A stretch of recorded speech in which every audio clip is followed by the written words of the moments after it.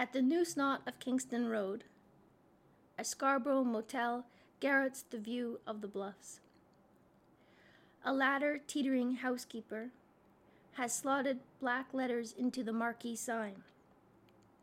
Come in and stay for the rest of your life. $29 a night. Ah, home. The good old parallaxing Havanap. Its gloaming, slouched, half-burnt-out arrow sign. Its tender hip dysplasia, like a suburban golden doodle.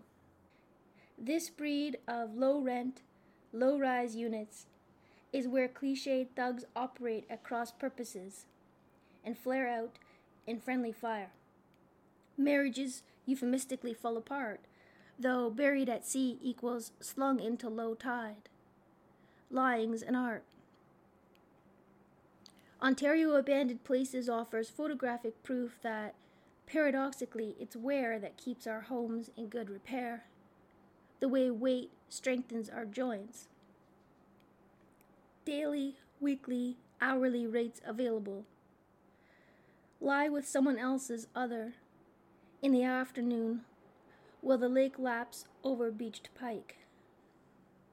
The goal of life is, come hell or high water, to get our wish. We never would have thrived if what we thought was in the bag never arrived.